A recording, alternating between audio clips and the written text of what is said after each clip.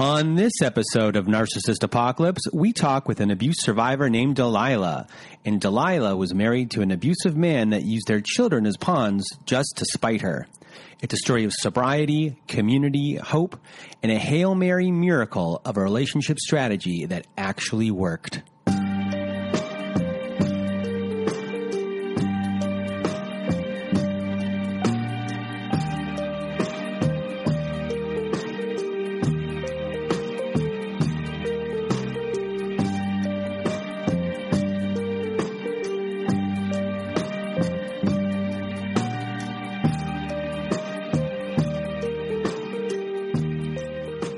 Welcome to Narcissist Apocalypse, a podcast that gives a voice to survivors of narcissistic abuse.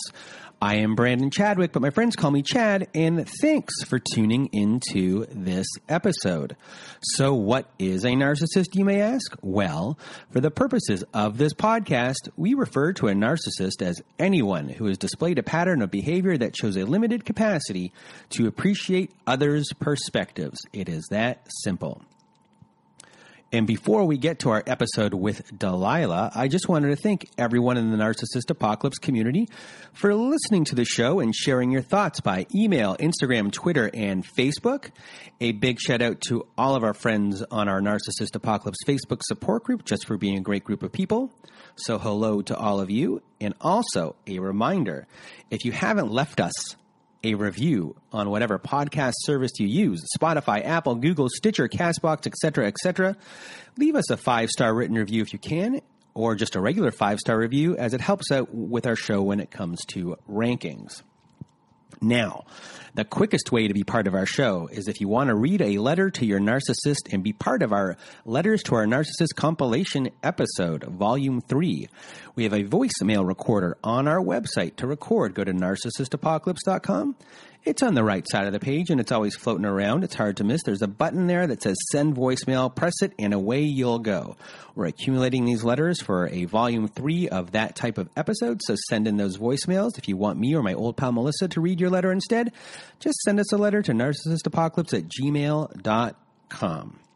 And now, before I get out of my own way, the last thing I wanted to say about Delilah's story before we begin is that the strategy that she used on her husband, and that you'll eventually hear, is not a one-size-fit-all strategy. It fit his specific psychology. So we are in no way recommending that you copy what she did. And if that doesn't intrigue you enough to listen the whole way through this episode, I really don't know what would. So now, I'm officially going to get out of my own way. Here is my interview with Delilah. Welcome to Narcissist Apocalypse. I'm here with Delilah. How are you? Good. How are you? I'm good. So today you are going to tell us your life story. My voice cracked there. You're going to tell us your life story today, and it's for everyone out there who's listening. It's a very interesting story. We touch upon addiction. We touch upon your childhood in an addictive household, and then what transpired after the fact. And the way you've gone about everything is really inspiring, especially to get to where you are in your life, that you're still here is pretty amazing, going through everything that you went through. So I just want to thank you before you even begin for taking part of this podcast and this episode. And I know you're going to help a lot of people. So I just want to thank you, Delilah, for being here today. And now, without further ado, the floor is now yours. All right. Well, I want to start by kind of give you a little bit of my backstory, my beginning. I was born into a family of dysfunction, addiction, a generational just path of alcoholism, violence, all that stuff that it comes with it. And when my first narcissistic in my life was my father. He kind of role model for me my entire life. He was a a person that it was terrifying. He would terrorize us. Since I have memory, I remember episodes of terror, sheer terror, and he was just a person that had a very short fuse.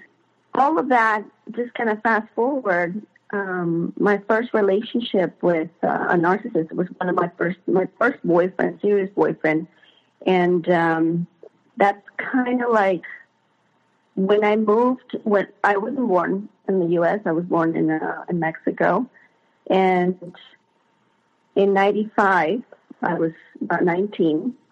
I moved to the U.S. Kind of, and now looking back, it was like I was really running away from this person, this boyfriend. He was involved in the cartel, the drug cartel. He was extremely dangerous. He was abusive physically and emotionally, mentally.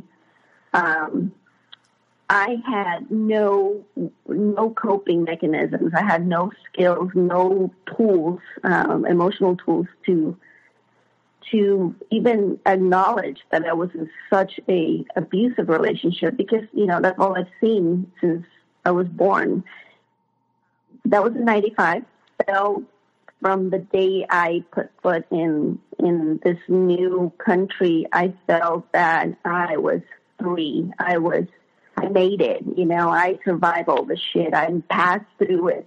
I am a warrior. I was so proud of myself of being a survivor, really.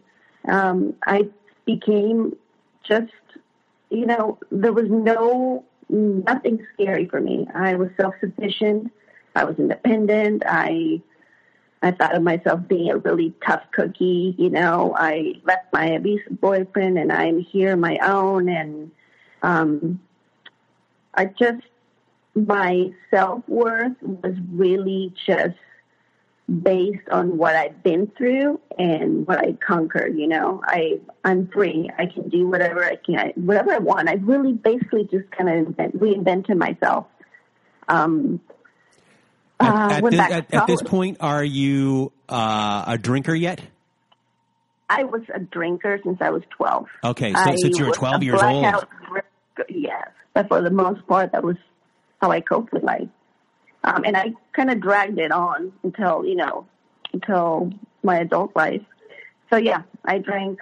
I party with my friends.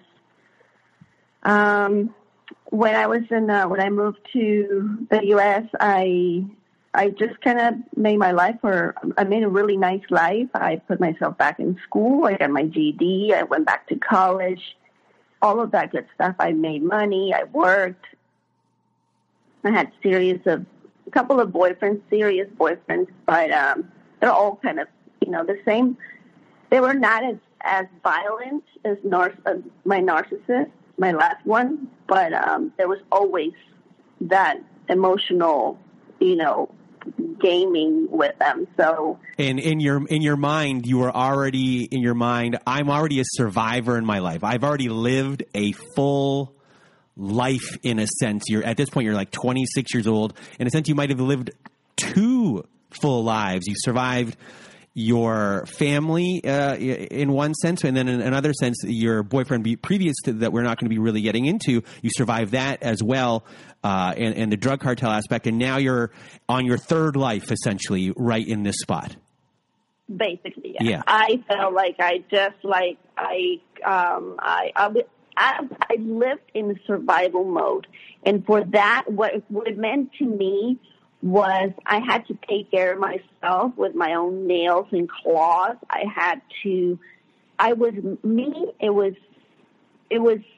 There was nobody else to look around. There was no family. I made myself to be in another country and voluntarily moved away from my family, not because they didn't love me, was because I wanted out of that shit show. And so being that's kind of like the common denominator for me was that I moved around a lot. I moved around you can imagine all the states I live in the States. I lived in California. I lived in Florida twice. I moved to Georgia. I went back and forth, and I couldn't stay in one place more than a year. But I loved it. I was just like, oh my God, I'm just such a free spirit gypsy. And, you know, if I was making money and I was doing what I like to do, there was no stopping for me. And I had like a series of abusive relationships all along. Like every relationship I had was abusive in some way or another. They either were abusive to me or they abused a substance. In that order, that was my MO. There was no normalcy ever in my relationship. So when I met this guy, I was so normalized with bad behavior and with dysfunctional behavior. I was so okay with it that really this transition was just, for me, was like all in a subconscious level. But let me just kind of like what this guy and the stuff that I went through in the years of abuse, I don't think that this other 3 lives that I felt like survived would have prepared me for the kind of, you know, the kind of shit that this guy was capable of doing. This was in another level. This was a life or death situation. So, well, let me get started. We met in 2002. I was on a date with this other gentleman, this patron, and he kept asking me out, and I was like, no, I don't go out with patrons, I don't go out with people at work, blah, blah, blah. And this really successful guy, he was like a computer scientist from India, and he was just this really kind, he just wanted to go for a date, for dinner. So finally I accepted. We went to this really posh restaurant and in Atlanta. And while we were waiting for it was packed. While we were waiting for the table at the lobby, the atrium, this huge atrium packed with people. And I felt that somebody was kind of looking at me. Like I felt somebody was staring at me. So I turn around and I see this couple, this good-looking couple. And I looked at him and I said, excuse me, do I know you? Because I work at a huge club, a nightclub. So I would see hundreds of people on a given day. So it was a very natural question for me to ask, like, do I know you from somewhere? And he's like, no, I'm sorry. I'm just admiring your outfit. You look amazing. And I was wearing, and I'm only going to emphasize that because later on it pops into the dynamic of how he was. I was wearing some kind of designer top. I think it was like Donna Karan or something like that. And it was kind of sheer. And I was going like braless, which I'm completely flat. So to me, that wasn't really an issue. So he was like really focused on my outfit. And he's like, you just look amazing. I was like, oh, thank you. I've been waiting for the table. He approached us again, and he's like, you guys want to sit with us on this bench while we wait? And that's how he started a conversation with the guy that I was on a date with. And from that day on, somewhere in the conversation with the guy, because I really didn't engage to him much that day, but he picked up where I worked. And long and behold, the next weekend, he shows up at my work.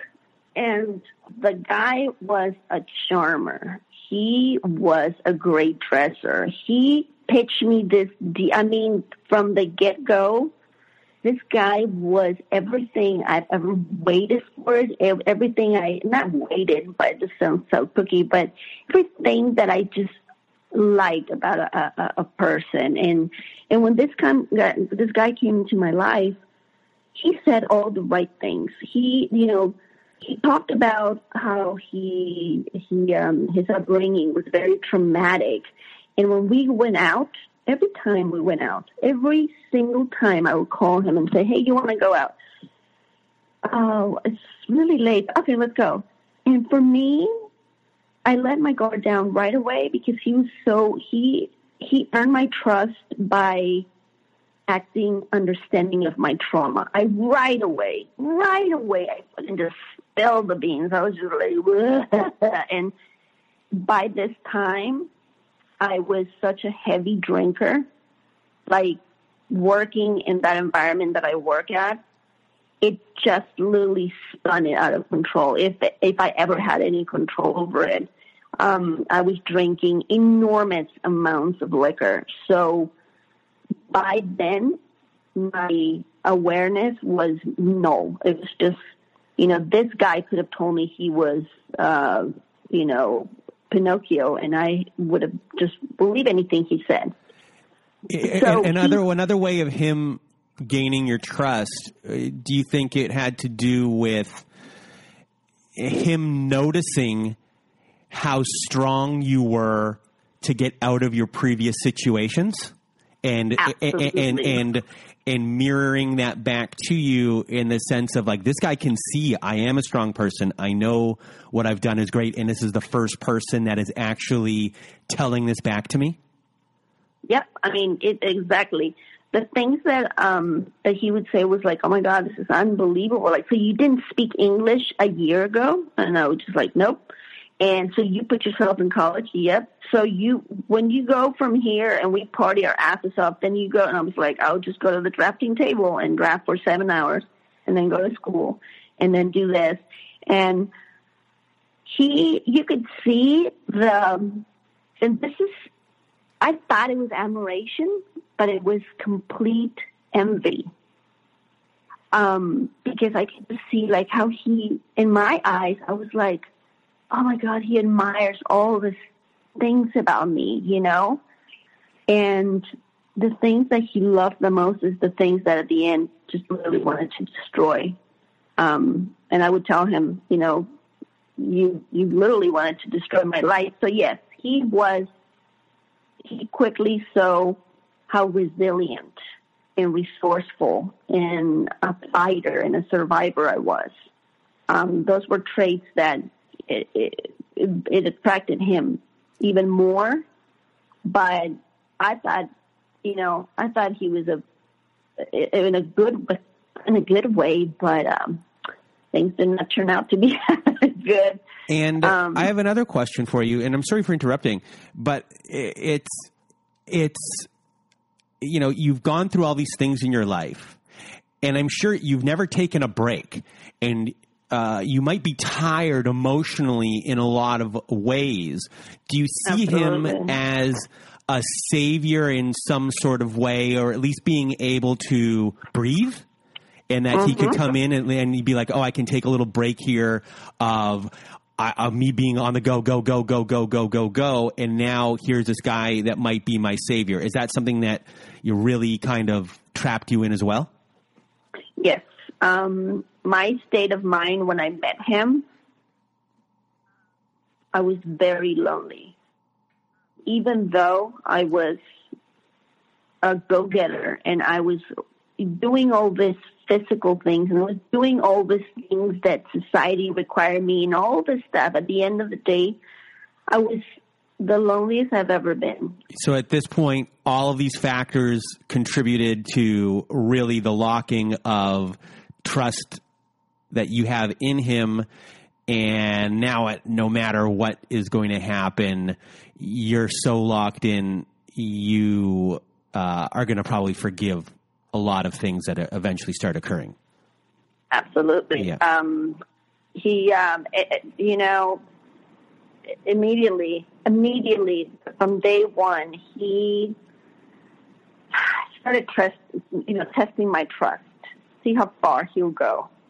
Not in a constant level, but I think he would just do things, and then I'm sure he was very satisfied with the fact that I didn't leave him, because most people would just say, this guy is crazy. I didn't, because I was okay with it. And because I was like, so what? He's a freaking blackout drinker and heavy drinker, and we party awesome, and we have the best sex, and we have so much in common. And I could just be my craziest self. By then, I was just really, how can I put it? Like my outings, my drinking outings, my partying was just really getting out of control. And I was just kind of living this duality. I was just, at night, I would just party. And during the day, I would just put myself in school, sleep and hangover and do those two things until I met him. So didn't even go through about 3 months of courtship where I remember having a conversation with my mom, and she said to me, and this is, God bless her, but I remember the conversation because she said to me, when are you going to like just come back or settle? Like, I'm worried about you, don't you want to have kids? And I'm sure that she didn't mean anything about it, but because I was in such a state of mind and so depressed and lonely, that really got stuck in my head. And remember, I met this guy that in my eyes, he was such a great dad because he was fighting for his kid and all. So my guards were down. It's very hard for me to accept this about my life, my reality, but I made a conscious decision to stop taking my birth control pills. At that point, I was like, this is the perfect guy for me. And he told me he loved me in 3 months, and I told him I loved him. And when I told him, I was like, I'm not taking my birth control pills. And he was like, oh, great. I love kids. And yeah, don't worry about it. And I kind of lied to him because I said, I need to go get more, but because I'm not taking them. And he's like, oh, don't worry about it. I love kids. And that was to me like, ding, ding, ding, ding. It's just like, he is a winner. This is in my dysfunctional thinking, this was to me the best thing that ever happened. So, not even 4 months, got pregnant. And, when somebody listens to my story, I was kind of hesitant because I still have so much judgment to myself. Like I had to work through so much shame with all of this process. But if I don't stay honest with how I was thinking in that moment, then I'm not really I'm doing disservice to people that are listening and they're seeking for answers and they need to relate to somebody else's story. So, I'm not, my kids are my life now and I cannot imagine myself being without my children. But it's a really hard pill to swallow, acknowledging the fact that how I had my children was just so dysfunctional, When I got pregnant with my daughter, my oldest daughter, I knew he started kind of shifting his behavior. And I could not put those two parts of him together. Like, they did not make sense. And what my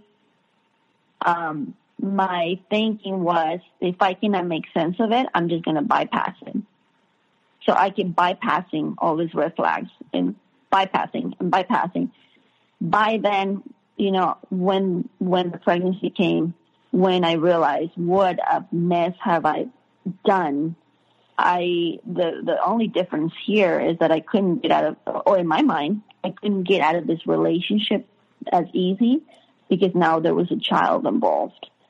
And in my mind, and I know millions of women do this on every single day, they go on and they put themselves first and their child first, and they go on and become single parents and all of that amazing stuff. But for me, I was like, what have I done? I'm so ashamed. I'm so embarrassed, and I could not believe that I was so dumb and that I had made so many concessions. And this tough cookie is just not a tough cookie. I was just like, I was a failure. And just the fact of even thinking about going back to my family and telling them what a mistake I've made, it was just not even acceptable to me. I could not even face that fact. So I was just like, I'm just going to make this work. I'm just going to make it work. But, you know, he went from that moment on, once he knew that he had me like latched on with this pregnancy, he basically just went from Mr. Nice to when he drank, he was a horrible human being. I did not drink then, and during both my pregnancies, I didn't drink. So it gave me kind of like a window of sobriety, if you would say. I wasn't in any 12-step program or anything, but it just got me sober enough to see the craziness that I surrounded myself with. And so, you know, there were fightings. There were so many control issues. I mean, I had my first child. He was a mother goose.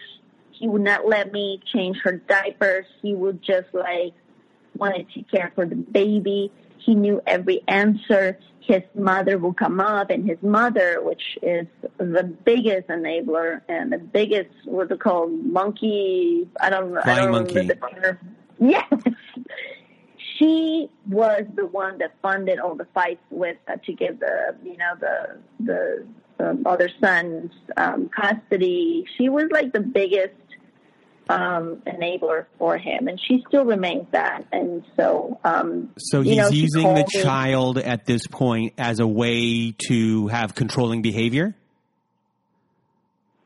What do you mean? Sorry, I didn't hear you. Sorry, he's using your child as a way to exhibit controlling behavior. Absolutely. You know, when I had my daughter, and he literally took over the whole caring of the nursery and everything, I did not know then, but I went through a severe postpartum depression. I was a mess. I wanted to die. I was so sad and upset, and just, it felt like I had to kind of like, I allow him just to take over because I was in such a bad shape, you know? And so in a way it was like he was so controlling that I was like, I didn't even have the energy to fight him. We moved around a lot. So we moved to Savannah, and, you know, this is the thing about it. It's like I was still so involved in my school. I got a scholarship at SCAD, which is this amazing art school that is very, very hard to get in. I had amazing grades. I was juggling my daughter, and I was able to get into this school. It was just such an accomplishment. But yet he would still say things like, "You're a terrible mom. You don't know how to feed the kid. You don't know how to do this. You know, God, you know, you're going to go to school, but then you don't even know how to present a paper, and you don't even know how to write English." And it was just this, like, he would give me 3-4 compliments, and then he would berate me with a shit ton of criticism. And at that point, when I got pregnant with my son, my daughter was not even, you know, a year old, and this was a complete, you know, fluke. It wasn't planned. Just when I got the pregnancy test, I was like, well, there it goes. You know, I'm really now stuck with this guy. And so at this point, you are pregnant with your second child. You are in this relationship, still struggling possibly with postpartum depression while this is all kind of going on, or at least little remnants if it's still around. You were depressed before you even had the postpartum depression. you're being devalued pretty hard at this point, where you're getting the compliments, but then you get the real devaluation after, and then probably a little bit of a love bombing after that. You have the controlling behavior on his part. His mother is in there, who is working on his side and always probably championing him, maybe even saying, just constantly saying nice things about him, which makes things worse. You're isolated from everyone. You're constantly moving around. And at this point, you probably feel like you're, as you said before I started talking, you're a little bit cooked in your mind right now. Like, stick a fork in you, like, this is my life. And, now you're in Georgia. Is it Savannah, Georgia? And so at this point, what is your mindset? What is your, I assume you're about to have your baby as well. Where are your addictions? Like, what's going on with you with all of this kind of going on? So, in between my children, I didn't drink during the whole period of my first pregnancy. As soon as I felt like I was able to do it, I started drinking again and drinking and drinking. It went from one cocktail to maybe two, to maybe 2.5, because I couldn't get up with the baby later. And it was just like everything went around my drinking, That was kind of like I would cope with anything. And, that's the way I was going to cope with my postpartum depression, my drinking. So for him, drinking was comfortable and okay as long as he was having a good time. But when he was in a bad mood, or if he was not up to drinking that day, and if he ever saw me drinking, he would just be like, "You're a fucking drunk. You're this. You're that," and just like name calling me and berate me and stuff. So by the time I was with my second pregnancy, I felt like I was just, he wasn't kind anymore. He was just this extremely neurotic, constantly yelling, constantly. He worked at home, but he had a warehouse, and he had a business with his mom. So, I was in such a state of sadness. Like, I could not believe that I was in this relationship, and that I was like, to me, I felt like I had no exit. So I would just fight and hope for a good day with him. And if we fought and he would say things and he would pass out, I knew that the next day it was going to be better, hopefully. And if he was in a bad mood, I feared for that, because he would just retaliate. And so at this point, we constantly fought, constantly. But then he would love bomb me, and he would just we'll fight really horrible the night before. And then he'll be like, "Let's go to lunch to, this hotel. Let's go to brunch. Let's go to this expedition. Let's go to this." He had a way of whenever he knew that he was, that his behavior was really bad, he would just, the next thing, would correct it by, and that's how he manipulated me for a very long time, because he would say, "I know I'm an asshole, I know I'm this and that, and I scream a lot and la la la, but you get the best of me too." And he was a really good provider. He was adventurous and fearless, and we had so many excursions and traveling and the places we lived. He was the kind of guy that if he funded basically all his companies that he had 3 or 4. He funded them through his parents, because he had a lot of money. So he would con them into, and I know now the fact that he conned them, and she was willing participant because she had so much guilt for what he was put through, my ex. So he had a way of like, let's go crab fishing and just like the stuff that he would come up with. And I was just like, oh my God, this is just, it would make me forget right away, what he did before. And he was so involved with my kids. And so, he was just, the both sides of him just did not make sense. When I was pregnant with my second son, I was very sick. So I was hospitalized for a very long time. And that kind of put a little stop on it, but it continues throughout the years. By the time both my children were toddlers, I remember one time he got so hammered and he was like really hungover the next day, and we were going out somewhere. We were driving around Savannah, and he said something to me, and the whole conversation, I don't even know how it started, but he said to me, you know what? You know who you are? You're just a fucking gold digger. He started telling this story to himself, and he started believing it, like facts that were not actual facts. Like, he said to me, when I first met you, I found you in this bar, and you were this nobody, and you just wanted my money, and I was like, what? And he started yelling and calling all those names. And he said, I was just, that I knew right away that I was a gold digger and that I was this and that. And I went into, and see, his rage and our fighting, it escalated my rage. I didn't know how to stop him, so I would just rage back. So that was like our dynamic. So by then, in this moment, we're in the car with my daughter.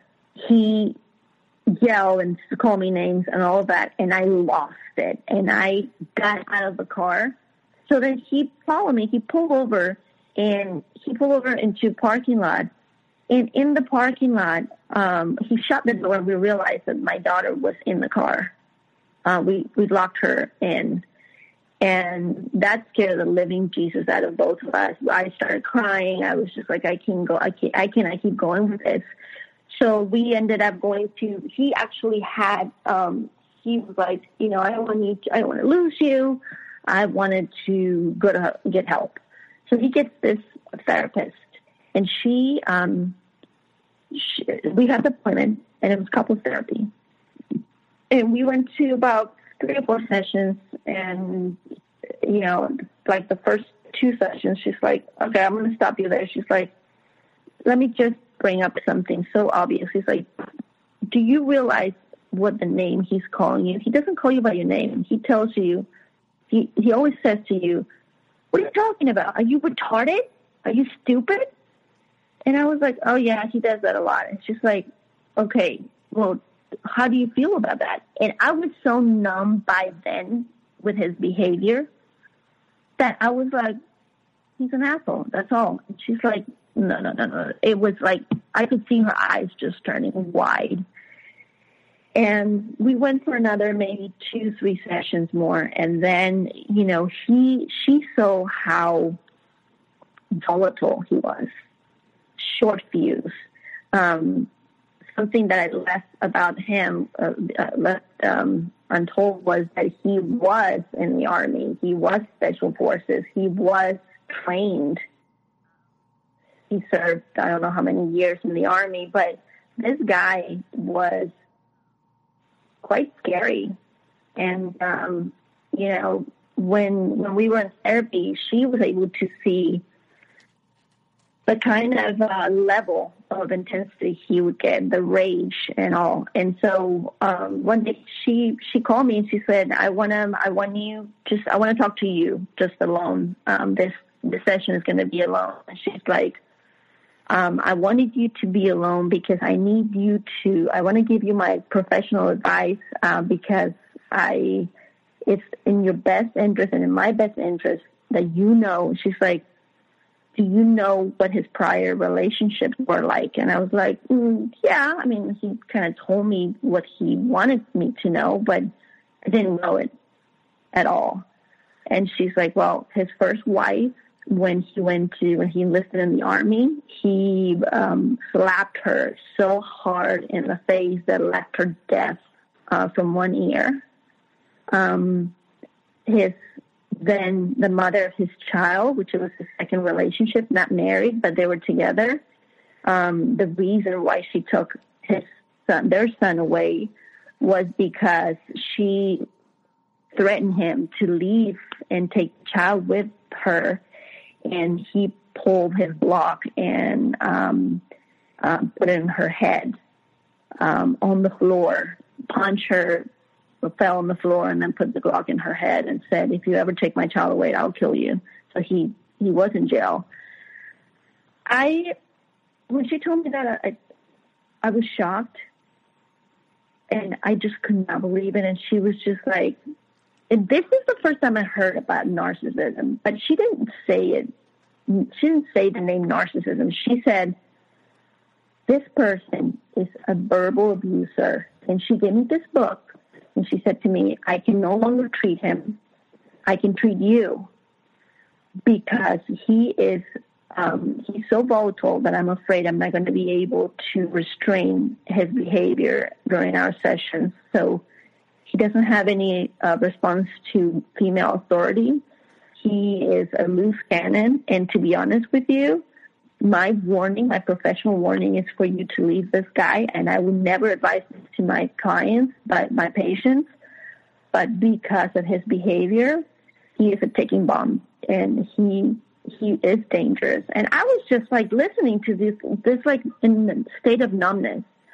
And then she went further to say, people like this, it's really hard for them to change because it's kind of like rewinding the bobbin of a motor, the copper bobbin. It's like you have to undo the whole wire and then rewire this slowly throughout their life. And I don't think this guy is willing to change at all. Like he doesn't even have a conscience about what he's doing. So with that information, I went and I told him what she said, and he said, "I'm going to talk to this bitch." And he said, "You would never do the things that they did, and she's full of shit, and, I'm a different person." And so, that was it. And I was okay with that information. I was like, I put it under the rug.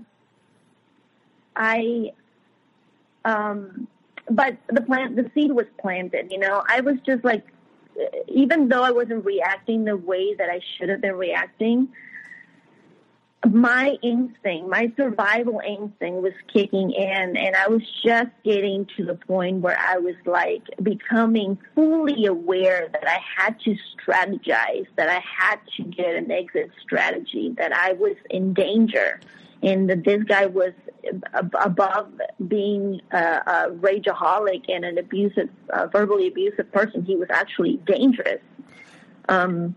Your therapist, did you continue to see her after the fact?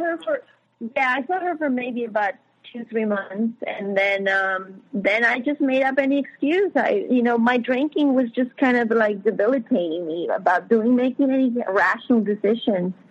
I said, I didn't have the money. The kids were, alone, and I made up all this bullshit. And to be honest with you, it was just the fact that I couldn't face reality. I was too afraid to face reality.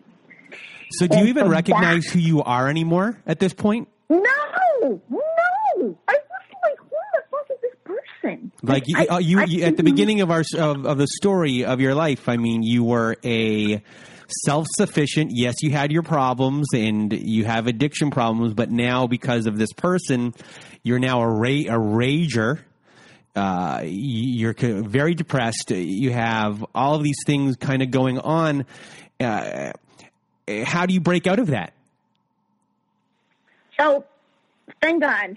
And this is, things happen for a reason. And I know now that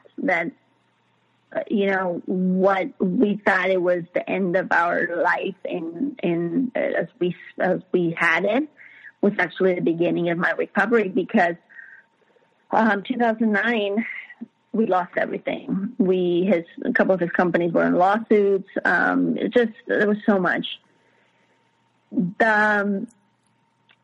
In my mind, I always thought we were, and he always would say, we're a team. When he needed something from me, when he needed me to work in his trade shows and his company and all this, it was we're doing this for our family. We are a team.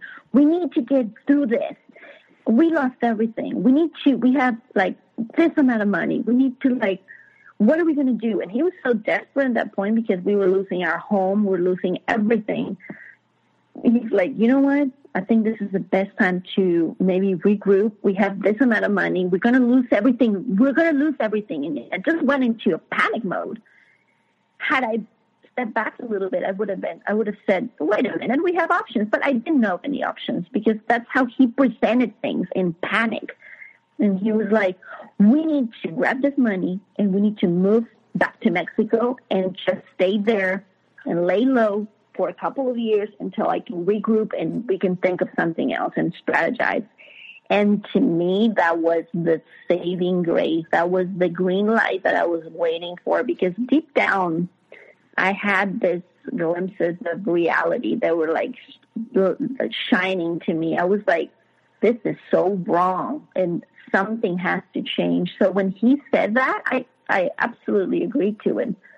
I was like, it gives me a chance to get close to my family, and I have a chance to actually leave him. I just knew it. Because you have a support system there.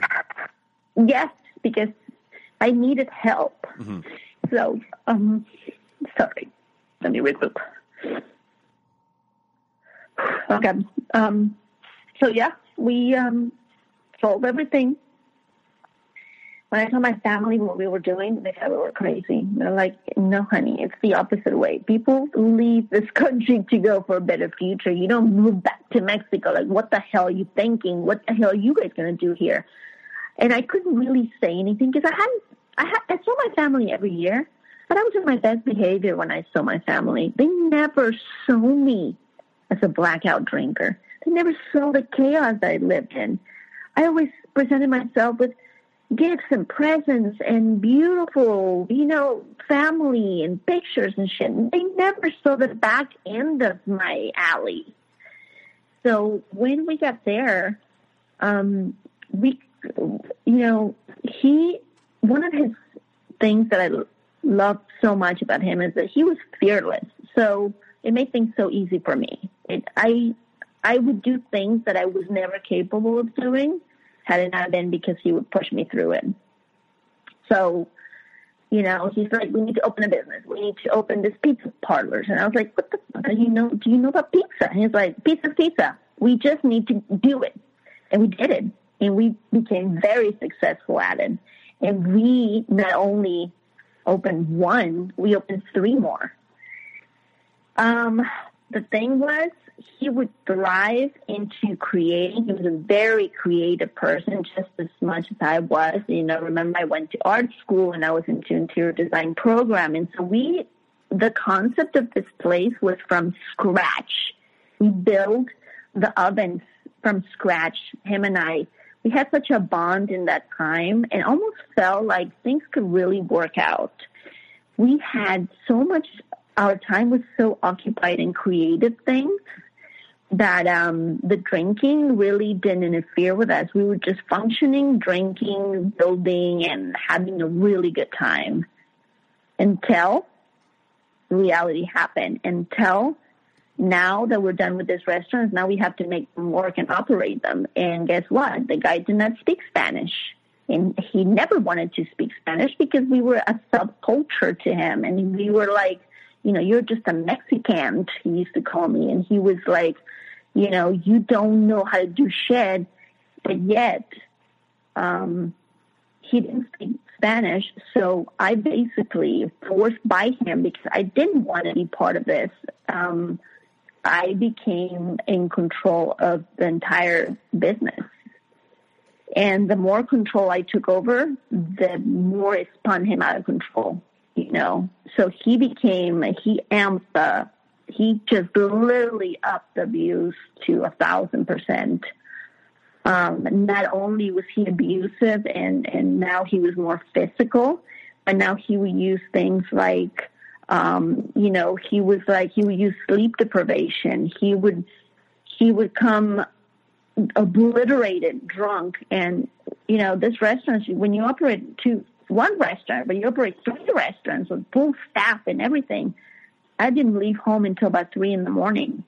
And I'll come home and he'll be like fighting and force me to have sex and get me drunk. And then there was so much deprivation by then. And if I fought him back, he would be like, I'm going to get even. And he would tell me he was going to get even. And that fear of him getting even, I couldn't even sleep. He would come in random times of the night and wake me up and call me like, hey, drunko, get up.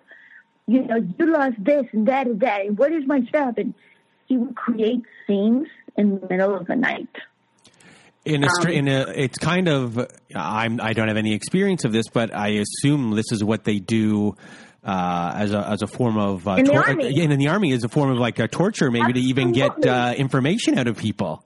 Absolutely, he was breaking me. He was absolutely breaking me. He knew, and he became so hateful of me, of who I was, like all the things that he loved about me. He absolutely hated them. He was like, I'm going to destroy you. And I've never, when somebody tells you that, it really was like, holy shit. Like, oh my God, like this is real. Like he would humiliate me in public. He will humiliate me in front of my children. He would ridicule me. I was so afraid of being ridiculed in public. And from a very beginning, that was one of his tactics because he knew it. So he will cause scenes. He will go into the restaurants and grab the money from me. He will say sometimes we needed him to cook in one of the restaurants or whatever, and he would just not show up. Or he would show up and then take off in the middle of a shift. Or he would fire people, random people. Like, no, you're fired. And we were like, what the fuck are you doing? He's fired. What, you have a problem with that? And it was this, like, he was on a mission to break me until, death. Like, to that point, I knew it, that I could not rely on him. He would go above and beyond to fuck with my daily routine so that I had like all this, problems so that I couldn't function.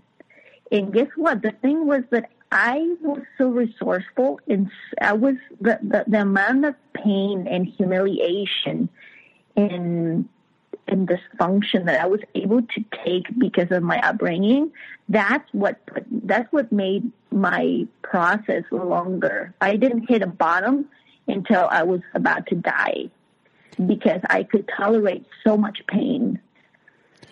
What's crazy here in a strange way is that he's so focused on destroying you that in a way he doesn't even realize that he's destroying his own business and family. Like, he's destroying his livelihood just to spite you.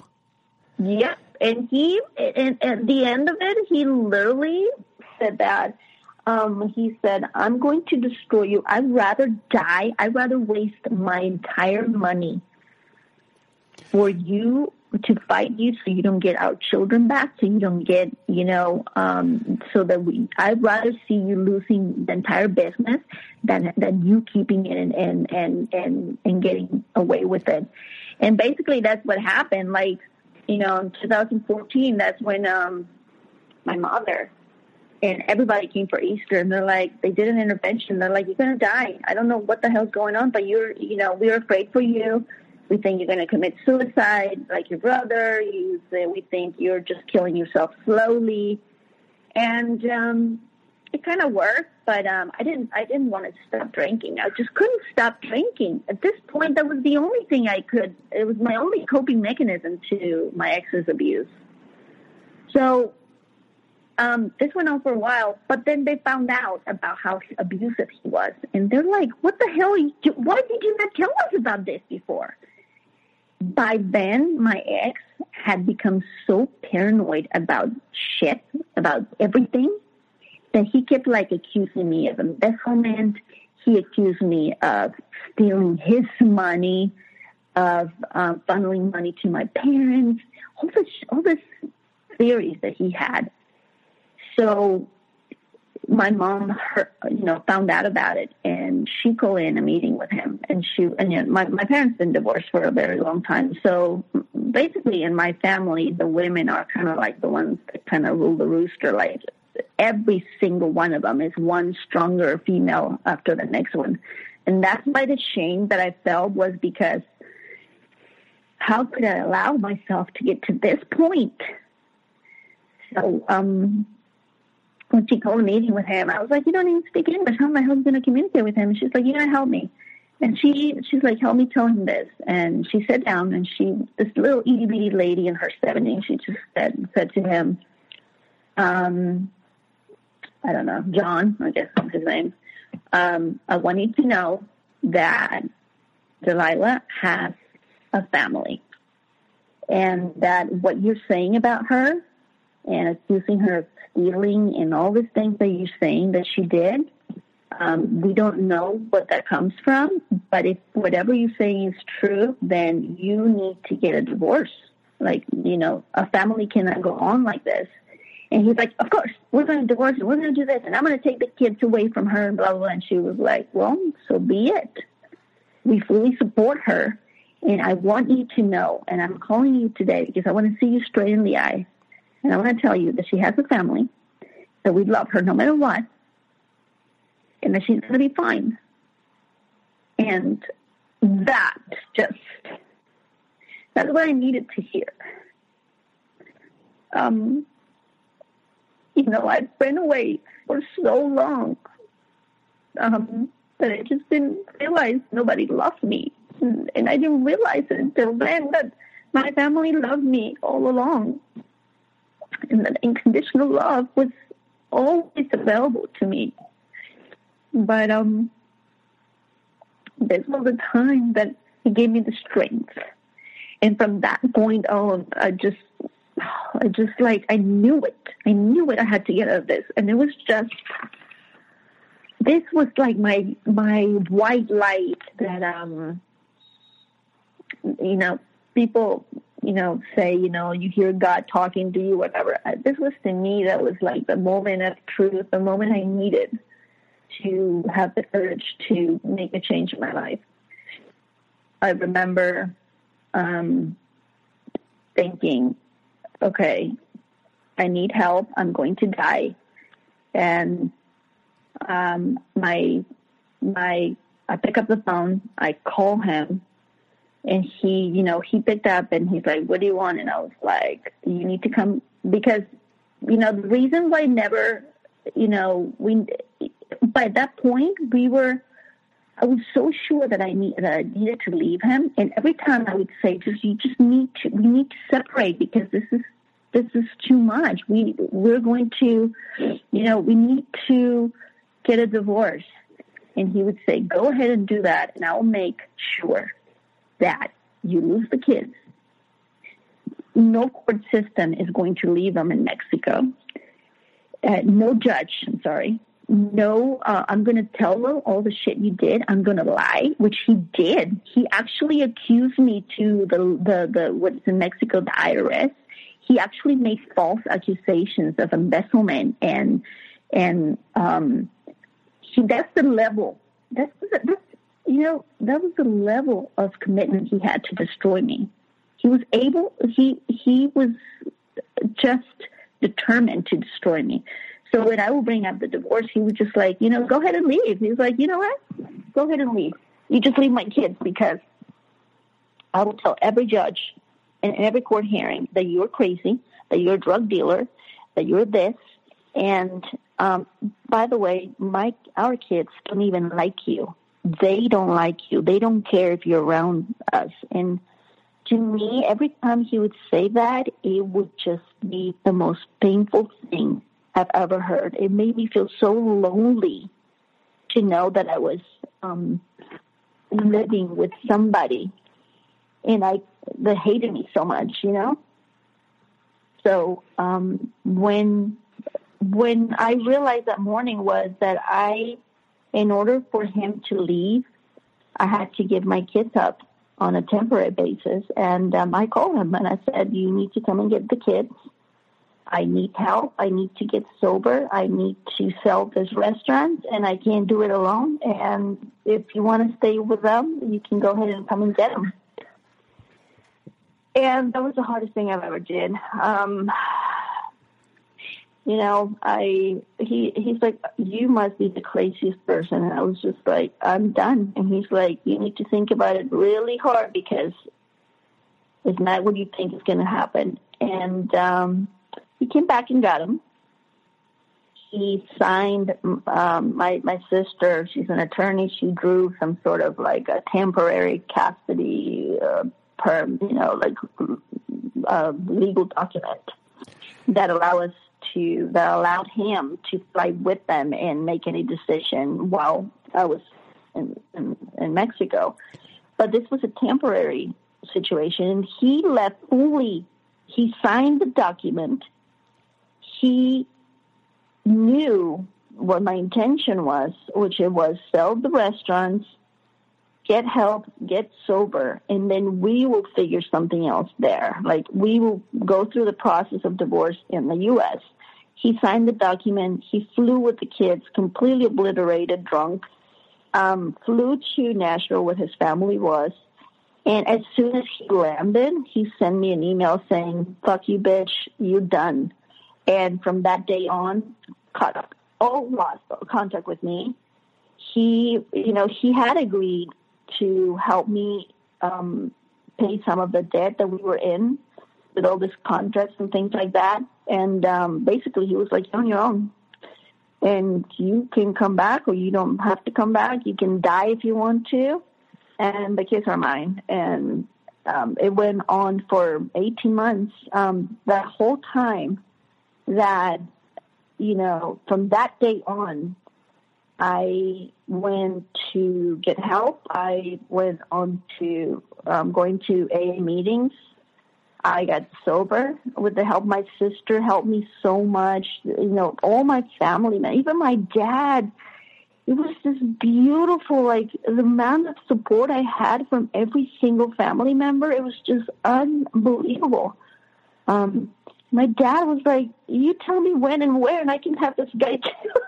It's just crazy. Like, So a lot of people wouldn't have made that decision that you did, but you had your sister there, you had your family there supporting you, you had legal papers drawn up, and in a way you gave him this win, him not realizing that it was really just a temporary win, but you gave him possibly this feeling so you could get yourself into the best mental shape possible. So then when you were ready, because eventually you did get to be ready to dig in and then get ready for the real fight, but you had to be mentally prepared to do that.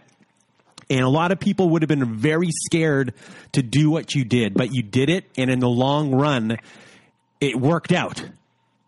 Yes. My sister set up this, my first meeting.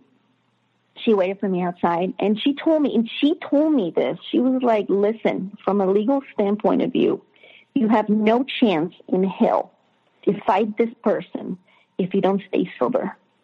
No judge is going to give you the kids back if you're a blackout drinker. Like, forget about it. Don't even think about it. So that was like what propelled me to get sober initially. That was my main focus. I was like, I'm going to lose my kids. I didn't want to lose my kids. Once I got myself into a community of recovery with the 12 steps, I started getting better, and I never lost hope. I was so surrounded. God, I don't know. And to this point, when you get to these meetings, what this breaks it down to is basically you just have to surround yourself with a support system.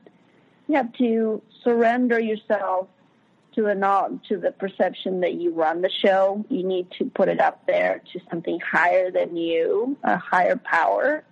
So you have to build some sort of spiritual connection, and you have to start making healthier connections, human connections with this community. And that's how kind of started that healing process. And within that system, I guess you met, obviously, you were at AA. Within that system, you met a lot of, I guess some, not all, but some women in AA are coming from these types of environments as well. So you're probably able to connect as a support group separately on the abuse level and not just the alcohol aspect. Yeah, and I didn't get involved. Initially that was like my saving grace, and that's how I needed to be sober in order to get my head clear and take the next step and the next step and the next step. This was a day by day, hour by hour. Eventually, I made it back to the U.S. with my own resources. He kept blocking me from getting credit cards. He would not give me, he would not allow me to get an address, a U.S. address for a credit card. He would not even allow me to use his address to get a bank account or a phone. He was like financially abusing me from far away, preventing me from getting back to the U.S. So my God, my higher power worked things around, and shit started happening really fast. And I was able to get back on my own. I stayed with him for 17 days in his apartment with the kids. By this time, we decided that a common ground would be Florida, because I lived in Florida before, and because, I was able, it was just, we agreed on that. So he moved the kids to Florida. He allowed me to live there for 17 days until I got back on my feet. And basically, I could not wait one single day. I quickly got a job. I was able to con my way around convince this poor lady in a bank to give me I stole one of his bills with an address. I'm sure this is illegal, but and I showed it to the teller, and I said to her, I need to open a checking account because I needed to get my life back. And she's like, we can't do that. It's not in your name. And I was like, listen, and I was like, listen, I'm in this very abusive relationship. I'm just trying to get back on my feet. Please give me a checking account. And I promise you that as soon as I get a permanent address, I'll give it to you. And she gave it to me. I was like, oh my God, this is crazy. This is beautiful. They just kept happening, And it kept giving me hope to do the next right thing. So I right away I found AA meetings, in my neighborhood, and I got to the meetings, the support system, and my structure, my routine, my structure for my day-to-day structure was very, very disciplined. So I was very focused.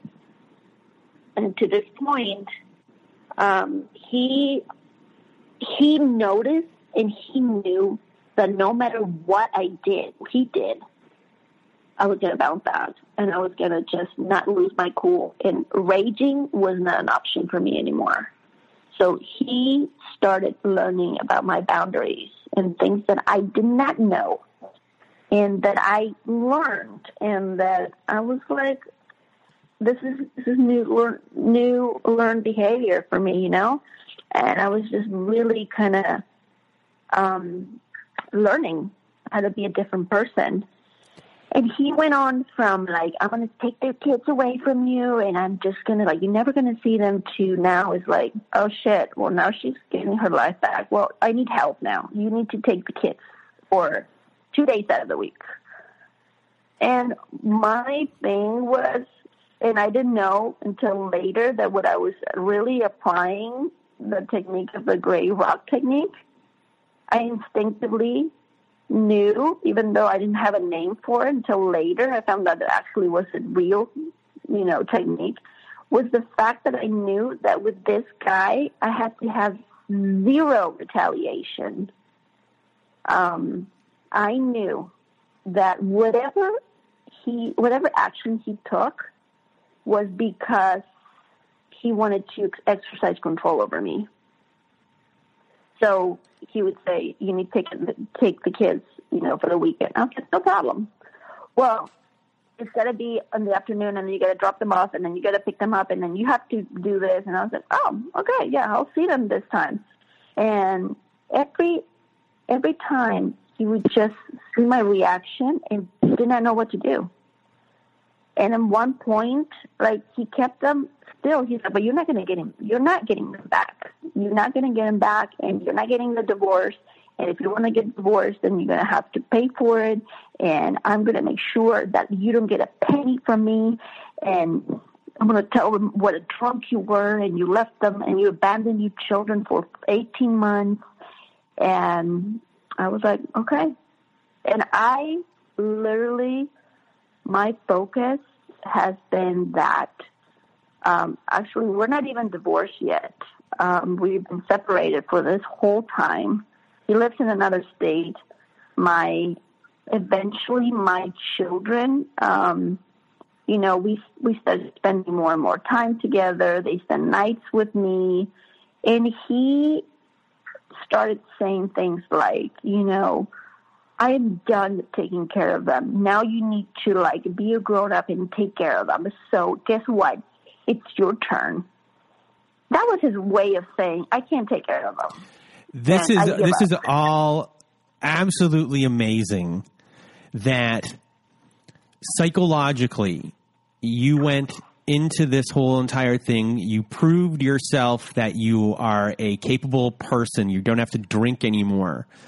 And absolutely. In that process of being clear, his whole thing was getting a reaction out of you. And once he stopped getting that reaction out of you, there was no satisfaction in it anymore. So he was using the children as pawns. And when they weren't pawns anymore and you're not showing any response, the real him comes out, the lazy him, the one who sticks everything in his closet when you come over to show that he is someone who cleans, when in reality he's not clean.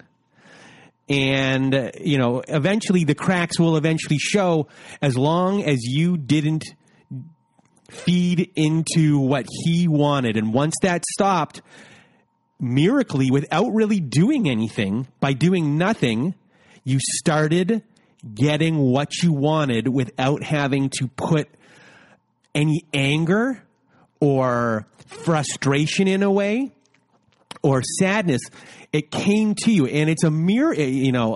I don't know how many cases like this would happen like that, but it was really a miracle in that sense of a lot of people would have to go to court for years and years and years, with someone with that type of attitude, with that type of spite. And in your case, you just let his natural tendency eventually come out based upon his specific type of psychology. Yes. And at this point, I was already very involved with my 12-step program. So, I had sponsors. I had people that I talked to all the time. So they were like, at this point, do what works best for you right now. That is not going to affect your sobriety and your state of mind. And it doesn't have to be forever. It's just a temporary solution. And so I went from temporary solution to temporary solution to temporary solution, day by day by day, until finally this guy got the bright idea to move back with his mother, put a pot farm or something like that, a hemp farm in Nashville, and literally gave me full control of my kids, of my other, full custody of my children, unofficial, of course. I've never even bring up the divorce because at this point I am okay with this until he finds his next victim or if he's ready. he will file for divorce. But at this point, I have what I need, which is my children. I have a life. I'm sober. I have serenity. I have a peace of mind. He actually is gotten to the point where he pays half of the rent. It's not perfect, and I'm always struggling with money.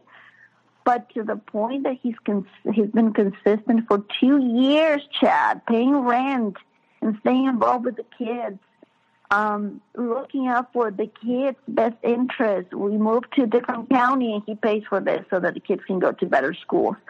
We are, in a way, we're better parents than we've ever been, ever. And, sometimes I have to co-parent with him, which it doesn't work. So now I learned a new word, which is counter-parenting, which basically what it is, he is a parent when he's with them. He's the dad that he's always been, and it doesn't match my beliefs anymore. So when my kids are with me, they are here with my boundaries. I set for myself with my own, my limits. They know what's acceptable, what's not. And that shit that flies with their dad when they are there, it doesn't fly here. And it's all of this is just a new learned behavior for me. And this is the thing. If anybody that is seeking some sort of help or this little bit of light of hope, just the fact that you don't need to know, I didn't know what the hell was happening with me. I just knew I was in this chaos. But I knew in the bottom of my stomach, I knew that there was something very wrong. And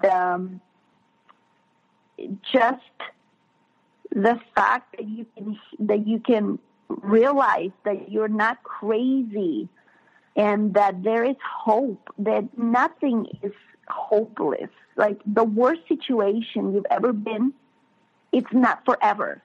It's never forever. And it's an ongoing process. This journey I'm in now, it's going to be for life. Like I know now that if I don't stay emotionally fit, and if I don't stay in the core values, I have to be physically fit, I have to be emotionally fit, I have to be spiritually fit. If I don't take care of myself, and I'm realizing that now, it's like I feel so empowered because of all the love that I surround myself with, the people that care for me, the genuine people that really show me love. I learned to be forgiving to myself.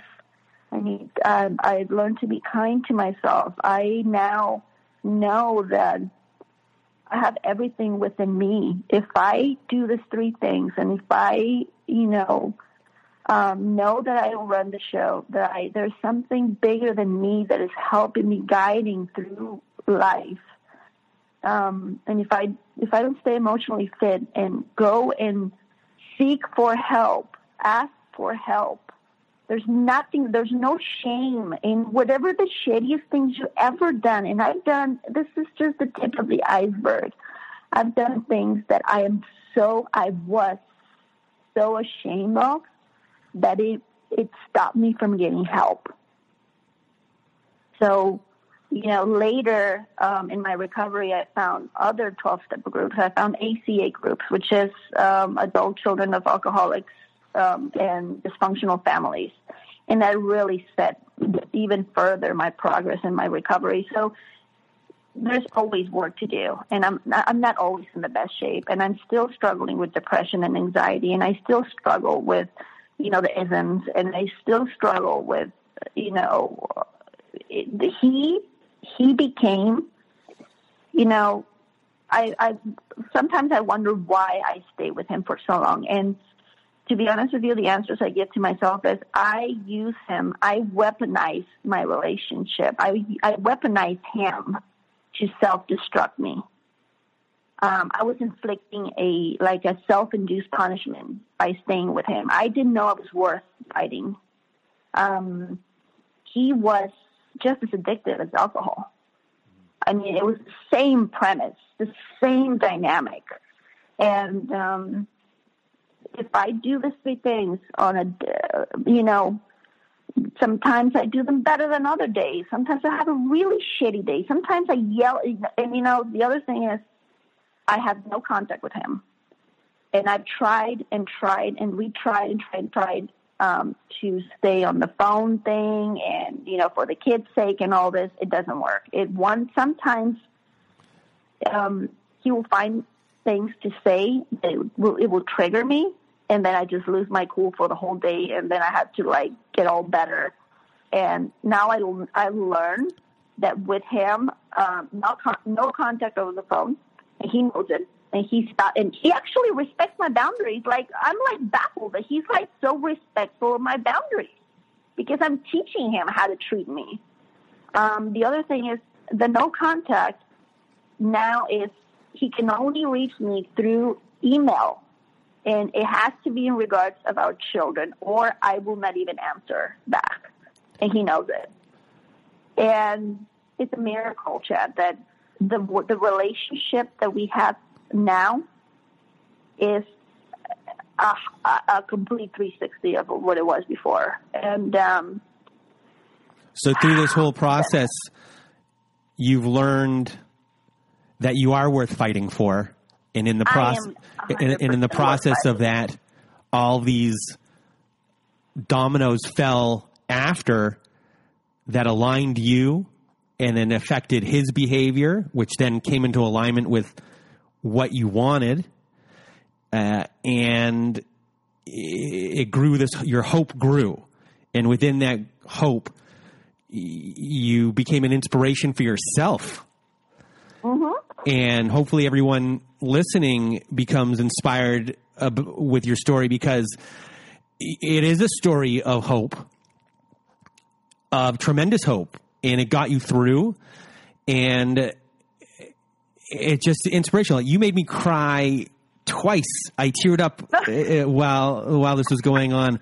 It rarely happens because I hear so many stories. It's hard for me sometimes to, I'm listening from a distance in some sort of ways, but you made it happen twice in this episode, and you told your story very well.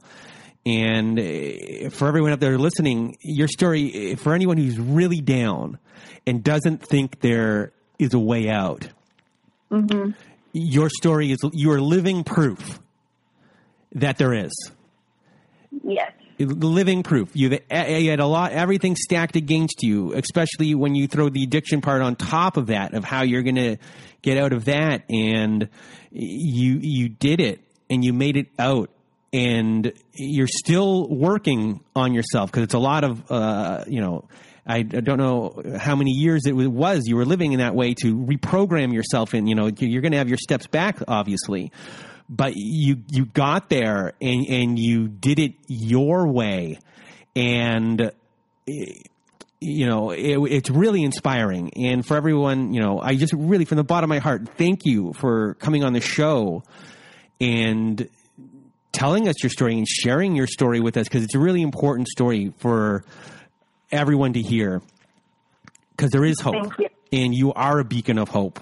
And I just want to thank you once again, Delilah, for being part of our show, being part of this episode. And for everyone listening, I just want to thank you for tuning into this episode. And from Delilah and myself, I wish you all a good night.